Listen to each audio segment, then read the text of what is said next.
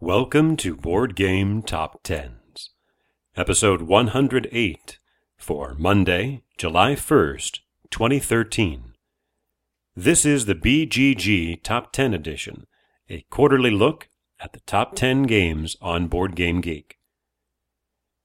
At number 10 for the second quarter in a row is Brass by Martin Wallace, published by Eagle Games, with a rating of 7.90.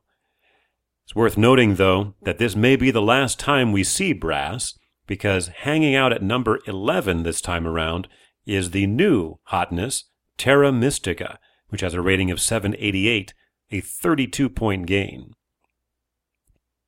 Sliding back a spot for the second time in a row to number 9, Le Havre by Uwe Rosenberg, published by Z-Man Games, losing 1 point to go to 794. Climbing back up one spot to number 8, Mage Knight board game by Vlaada Chvátil, published by WizKids at 795. That's a 4-point gain, which is pretty impressive, because even though it had gains of 5 points and 3 points a few months ago, going into last quarter it was flat. So to turn that around and jump back up 4 points, that's a pretty big deal.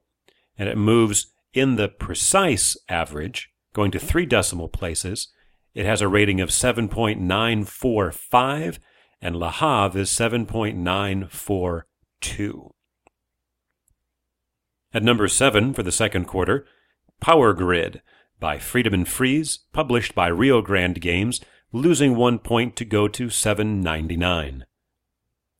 After 3 quarters at number 5, dropping back to number 6 is Eclipse by Tuco Takokaleo, published by Asmodee, losing 1 point to 809.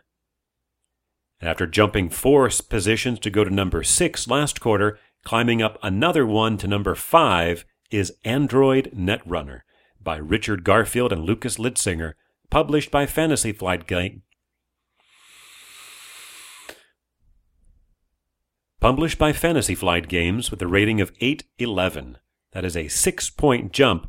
Not as impressive as the 15-point jump that it had into last quarter, or maybe it's more impressive, because now it's solidly into the top 10 and still gaining position hand over fist. It's interesting that we had no new games in the top 5 for over 3 years once Through the Ages made it. Now, in less than 1 year, we've had 2 different games crack the top 5. In the case of Netrunner, at 811, only 3 points shy of the number 4 game and 4 points out of number 2, it is not out of the question that this game could go to number 2, if not next quarter, then maybe the quarter after that. But this time around, at number 4 for the 4th consecutive time is Puerto Rico by Andreas Seyfarth, published by Rio Grande Games at 814. That's no movement there. No movement either for the number 3 game in its rating.